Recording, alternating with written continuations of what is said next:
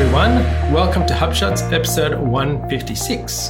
This is the All About Marketing episode and HubSpot. You're listening to Asia Pacific's #1 HubSpot focused podcast where we discuss HubSpot tips, tricks, and features for growing your marketing results. We hope you enjoy the podcast as much as HubSpot CEO Brian Halligan does. Thanks for creating this podcast. It's awesome. I listen to it on the weekends and I really enjoy it. And specifically, we'll be focusing on marketing tips and tricks within HubSpot, including HubSpot's new ad reports, using multiple LinkedIn conversion campaigns, plus a frustrating HubSpot starter gotcha. My name's Ian Jacob from Search and Be Found, and with me is Craig Bailey from Zen Systems. How are you, Craig? Oh, look, really good, but kind of frustrated at the amount of interruption marketing I'm getting these days. I know. You know, I kind of feel like inbound marketing's come back to interruption marketing. Shall I give you a few examples? Hit me up, Craig. Look, I don't know, but this could just be me, right? Yes. But I kind of feel that on so many sites I go to now, I'm bombarded with pop-ups. You know what? I would have to agree with you. Even today, I noticed that as I was talking to a customer of mine, and I showed him a few things. And every time I moved around, even if I got to a landing page and I was trying to go through it, I was interrupted with this pop-up that asked me to sign up for something. And I was like, why? I'm here for a particular reason. I don't want a pop-up in my face. Yeah, and do you feel these things go in trends? Because I feel maybe 6 months ago, people were much more reasonable. They'd died down from, say, 2 years ago when every site had an annoying pop-up. Yep. They pulled back. But lately, it's just people become a bit more desperate and aggressive. I think so. I've seen that across a few people I've been working with. Desperate tactics to get. Yeah, interruption marketing, it's back, unfortunately. And look, we've got a screenshot from a site. If you know the site, you'll recognize it, but I haven't named it, where it's got not one, not two, but 3 interruptions. You before mean, you can. Do you want to spin that wheel, Craig? Oh, the spin the wheel malarkey. Like, it's got a general, what do you call it when it takes over the page? The takeover. The takeover. Yes. Then it's got the slide in spin to win. And then it's also got the pop-up wanting to send you push notifications whenever there's a new Correct. Like, anyway, I was alerted to this on Twitter. I won't link back to that, unfortunately, because it would name the site. But yeah, it's just ridiculous. And you know what? I was thinking offline. And again, I don't know if this is just because I'm more aware of it, but around my office in the mall in Chatswood in Sydney, every day now there's some new charity or cause with the people going, oh, hello, sir, just want to start, and they're stopping you, like interrupting you. Correct. Really annoying. Yes. In your face kind of stuff. I'm like, what is it the season? Is it, what's going on? I think I'm a sucker for those things. I must have something plastered on my forehead saying, speak to me. Yeah. And are you polite to them? I try. You probably are. You're a nice I try guy. to be polite, but it really annoys me. I'm really grumpy, and I'm just like, does this work? And I feel sorry for them. Those people, they're just trying to do their job. They're normally young. But like, is it online and offline? It's just become interruption marketing these days. Anyway. All right, now onto our HubSpot marketing feature of the week, Craig. And this is something that's actually in beta, and it's the analysis. There's an analyze and a events tab within the ads add-on. It's just rolling out in some portals. We won't talk about the events one today, but just the analyze. Yeah, I love what you picked out there. Yeah, I've got a few screenshots here. It's got some nice new little reports. By the way, terminology-wise, I'm always getting confused, but you go on a dashboard and you see those little widgets. Yes. They're actually a report. Each one of those is a HubSpot report in HubSpot terminology, right? So when you say HubSpot report, it's one of those little widgets. Okay. So anyway, on this Analyze tab, there's a few nice reports, we'll call them widgets, that actually highlight things. And one of them is the campaigns with low cost per contact. And there's also one campaigns with high cost. Just pulls out the really high ones. And have you noticed I didn't include a screenshot of that? Because I've just selectively included the screenshot with the low cost ones. I know, it's getting some fantastic results. Well, I am actually getting some good results there. But yeah, the flip side, listeners, is I've got plenty of campaigns with bad results. I've just conveniently not shown them in the screen. You're testing and measuring, aren't you, Craig? But they are on my dashboard. Yeah, that's right, always. So I think that's a really good one, because one thing I feel is that people can look at results of ads and really not understand what that return is or what is costing them a lot.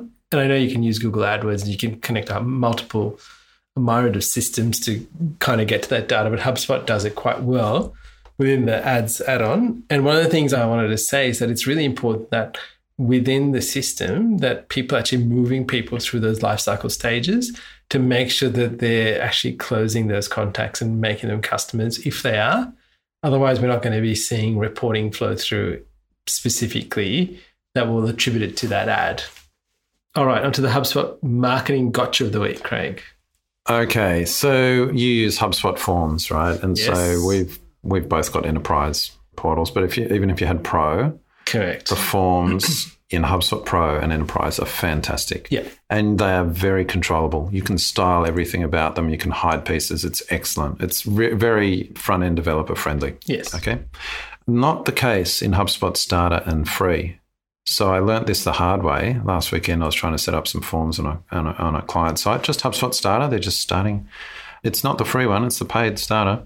Put some forms on, and all I wanted to do was stack the labels next to the field. So rather than above, just on the left. Anyway, I just use our normal, because we just basically have a set of styles that we can just plonk into a style sheet, and no, not working. Oh, what's going on? I was trying everything. I just don't know what was working. And keep in mind, I'm not a CSS developer that often, but no matter what, I spent hours trying to do this. And I was like, what am I not getting? Anyway, I had to contact HubSpot support about it. You know what? It's a different type of form in starter and free. I told you about it and you're like, yeah, I knew that. And I'm like, oh, damn, well, I didn't know that. I wish it had been in the gotcha of the week months ago, so I knew about this. But listeners, perhaps you've run into this. Maybe you've got multiple portals, especially if you're an agency and you're going to start and try and put a form. You can't style it. It's so bad. It's infuriating. So you know what? We actually had to chuck out HubSpot Forms. We went with another form tool. Yep. We just had to chuck it out, which is super frustrating for me. It's not only the waste of time. The only redeeming thing is that, well, the HubSpot collected forms functionality still works. So we actually used a whole other form tool. Yep. And we still can get it into HubSpot. But yeah, just super frustrating. I don't know why they do that. In fact, in Starter, it's actually an iframe. Yes, I did notice that. Which is even worse. Code. Yeah, terrible. Okay, on to our marketing tip of the week, Craig. And this is about using multiple conversions in LinkedIn ads. So, comparing LinkedIn to Facebook ad platforms, Facebook is by far years ahead. But in one particular area, I really prefer LinkedIn. And that's this. You can have multiple. So you set up all your conversions. You would set up multiple conversions in Facebook and you set up multiple ones in LinkedIn. The great thing about LinkedIn campaigns, well, two great things. One, you can have multiple conversions in a campaign. So you could have contact us page filled out or white paper download, that kind of thing. So you can actually track those conversions against in the campaign, whereas in Facebook, you just have the one conversion you choose.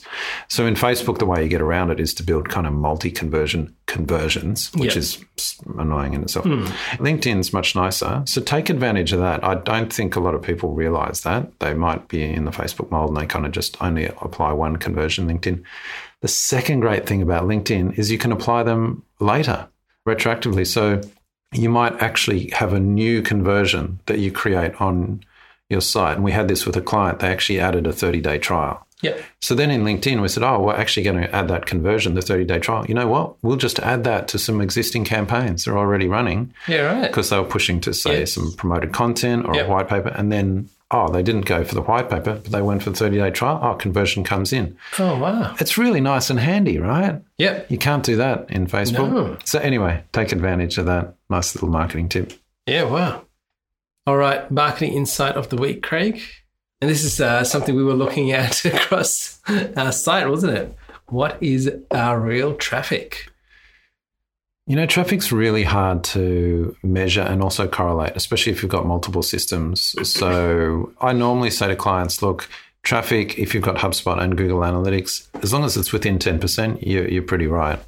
But when it diverges, say, 20, 50%, then there's probably something wrong with your tracking. However, the important thing is neither of them is right. So for starters, clients will say, why aren't they exactly the same? Well, they have different ways of measuring.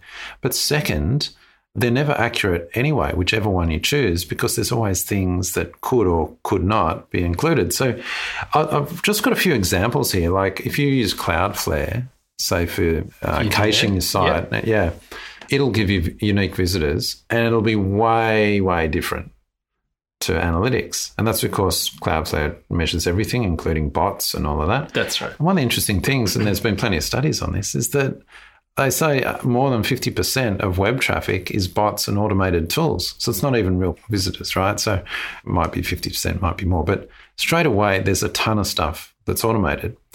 Now, some analytics tools filter that out. Yes. And in analytics, we've actually got a screenshot where you can tick that on in the view to filter out bots, which you should do, by the way, because you don't want them being inflated. And you can do that within HubSpot too. And you can in HubSpot as well. That's right. So definitely do those. But even then, at the end, the point of this is that even then it's possibly not accurate because lots of people have ad blockers now. And often with ad blockers, when they turn them on, not only they're blocking ads, but they're blocking tracking scripts.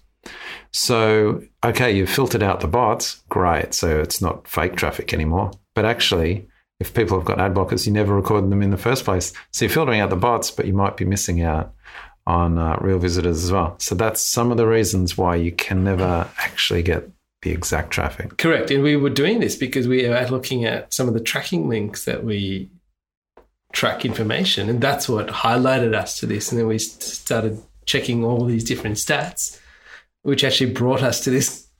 Well, this is exactly right. Because if you're using a link shortening tool like Bitly, yes, which HubSpot will integrate with, your social clicks that it's reporting will often be way inflated to what you're actually seeing in traffic, because Bitly sees people, they kind of click the link, or maybe there's those social crawlers and it's reported there as a click on social. It's not actually, and they didn't actually finish rendering the page. So again, another thing to be aware of. Correct. So yeah, I think what is the takeaway from here, Craig? Well, the takeaway is that analytics reports are useful for indicative trends and comparisons between channels, but they're not to be trusted as exact accuracy. In fact, the only way you could really be accurate would be to check server logs on your hosting or something like that. And most people won't be going to those links. It's really about indicative on trends and comparisons. All right, Craig, on to our marketing resource for the week. And this is a tool called Skitch. Thank you for highlighting this to me. Can you just explain what it was? I'm embarrassed I didn't know about this. Skitch is actually, funnily enough, it's a Evernote product.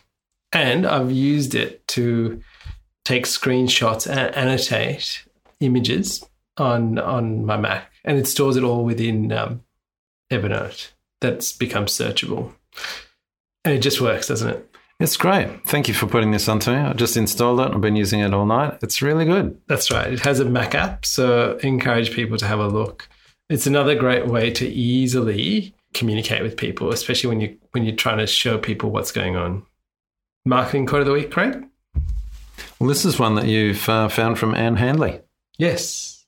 Even when you are marketing to your entire audience or customer base, you are still simply speaking to a single human at any given time. There is the truth. I think that's really good. So remember that when you're writing emails. Yes. Especially newsletters. Imagine you're speaking to one person. Correct. All right. And we've got a bonus link there, Craig, and this is to do with, we spoke about Cloudflare before, and we've spoken about accelerated mobile pages that Google has been serving in the search. The AMP pages, no, they're AMPs.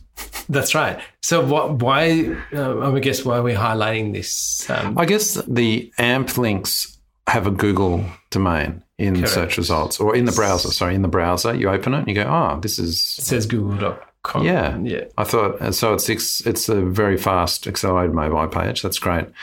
What Cloudflare is offering is a way to use your own domain for those same links. So it's a better experience in the browser. And I think that's in beta currently. Well, we've turned it on for HubShots, actually. Yes. So test it out. Have a look. All right. We'd love you to leave feedback on Apple Podcasts. Let us know whether you like this marketing episode. Take a screenshot, share it on the socials, and let us know what you liked and what you didn't like about it.